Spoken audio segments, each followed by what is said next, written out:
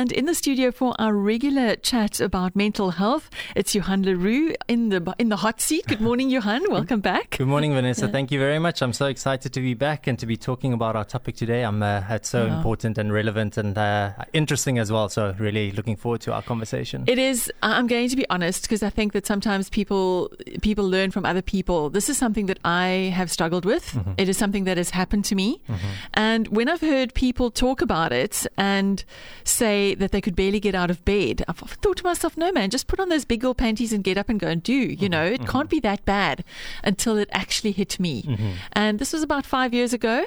And it's burnout, occupational burnout. It's a mental fatigue that is just unbelievable. So let's start at the beginning. What exactly is burnout? Because I'm sure there are people going, "Nee man."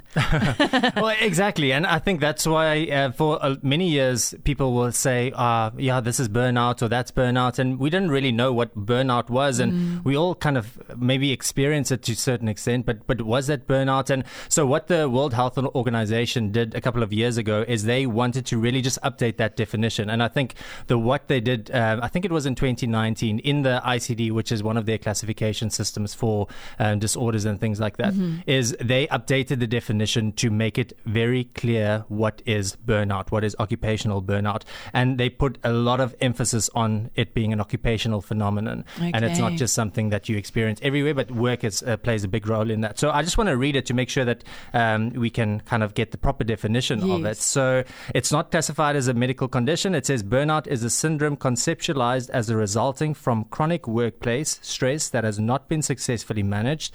It's characterized by 3 dimensions: feelings of energy depletion or exhaustion, increased mental distance from one's job, or feelings of negativism or cynicism related to one's job, and reduced professional efficacy. And if that remains untreated, then it can result in even bigger problems, depression, problems that affect you outside of the work environment as well. But I think one of the important changes in that definition, it places the emphasis on the individual as well as on the workplace. It's not just because you can't just cope and there's a problem with you as the employee. It places the emphasis on both you as the employee as well as the workplace, which I think is really, really important. Absolutely, because I mean, you spend so much time at work and you're subject to what the rules and protocols are at work. What exactly will cause burnout? Because you mentioned the fatigue, the distancing, but what could cause it? Yeah, so if we're looking at kind of 6 areas, and they kind of relate to the work-life model, which is one of the prominent theories on occupational work, and I think it draws everything together quite nicely. But one of the major things, and I think this is something that we experience, is workload. If there's just too much work to do. And this doesn't mean that we're not supposed to ever work hard, because we work and we're supposed to work hard, but if that continues for long periods of time. So often we might be expected to stay late for a couple of hours, but is there kind of a makeup for that? Maybe on a Friday we get to leave a little bit earlier. Yes. If we are expected to do too much work over an extended period of time, that is one of the big contributors. A lack of control, and this is something that we sometimes struggle with. If we can't have a little bit of control in our workspace, and if we are just being told what to do all the time, and even our lunch breaks are almost controlled, that can contribute to burnout. Lack of recognition. I think sometimes also we are expected, you get your salary and that's your recognition. And I suppose that makes sense. But I think what's important here is to not say, well, this is what the companies are doing wrong or what people are doing wrong. It's just about what's going to benefit the company, because ultimately if you can prevent burnout for your employees, it's going to benefit them, but it's also going to benefit the company as a whole. Lack of community. If you're feeling like the people at work you just don't get on with, and actually you despise them, you don't like working with them. So that's something that can contribute. Fairness. If you are kind of not treated fairly, and again that will look different in each situation and for each person, but sometimes that relates to just not being able to not being told what to do specifically, and you are expected to do things but you don't know what it is to do. Is that really fair, or is that not? And if you don't have enough support to be able to do what you are supposed to do. And then the last one there, if there's a gap between your values and the company's values as well. So that means that maybe you are somebody that values your time at home, but your company expects you to always be on call. So then that gap might cause and lead to burnout a lot of stressful issues. What are some of the burnout risk factors? because you're now experiencing this. But surely it impacts not only your health, it could impact people around you, I'm sure. Yes, and so this is one of the things that can happen from burnout is that, yes, it affects your job performance, which I think that's where it starts. And maybe you're just not so keen to work anymore. And so your productivity levels go down a little bit. But then it also starts affecting what happens outside of the home. And maybe you mentioned there people struggling to get out of bed. Is that now leading to a bit of a depression? Is it spilling over to other areas of their life? So not just are they struggling to go to work, but they are also struggling to maintain that social life. Extreme fatigue and just not able to really have energy to do anything. Maybe struggling to sleep because of work is not a fun place for me, not enjoying that. And it plays in your head over and over and over. Yes, and it's almost like you can't escape it because work is work, and you have to work. And also you get your 20 or 15 vacation days and you're really looking forward to that, but then they are over very quickly as well, and then work continues. And you mentioned it in the beginning, is we spend so much time at work, we might as well try and make it a really nice place.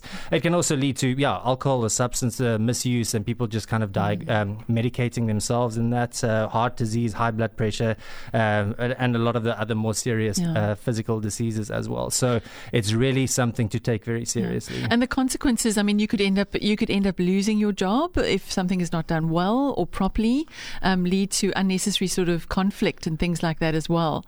What can one do if you're sitting there? And one of the things that popped up while you were talking is also decision fatigue. It affects your decision-making skills. You simply can't, you literally wake up and think, what do I wear, jeans or black pants? And it becomes a monumental decision. So what can one do if you feel that you are struggling with some form of burnout, or you've got red flags flying? What can you do? Yeah, that's really important there. What you mentioned is the decision, like struggling to concentrate at work, but then that spills over to home as well. And so, like you mentioned, what color pants do I wear? That becomes a really difficult task. I think the first thing that is really important, and I think I probably say this every week, is we need to recognize the red flags. We need to recognize the symptoms. We need to pay attention to that. And it also will look different for each person. But if you are somebody that's always on time or even 5 minutes early to work, and all of a sudden you don't mind being 15 minutes late or 20 minutes late, and you just don't care anymore, then maybe that's a bit of a red flag that you need to pay attention to. Or you feel like, well, actually, on Sunday, I've got the Sunday blues, and the Sunday blues is something that we all experience, and it's difficult to go to work. The carte blanche lingo. The carte blanche syndrome. Yes, but if we feel like, we start dreading Sunday nights and Monday mornings, then maybe that's a sign that we have to look out for. Also, we just stop caring or stop looking after ourselves, what we do at work. We're just not as interested anymore. Basically, if there's a drop in level of functioning than there was before. Can I ask you, if you're an employer and you're noticing that you've got an employee that is displaying symptoms or signs like this, I think if you care about your staff, to just call them in and have a nice little chat, even. And if you're the kind of person who doesn't deal with tears well, then you'll have to sort of make a plan there.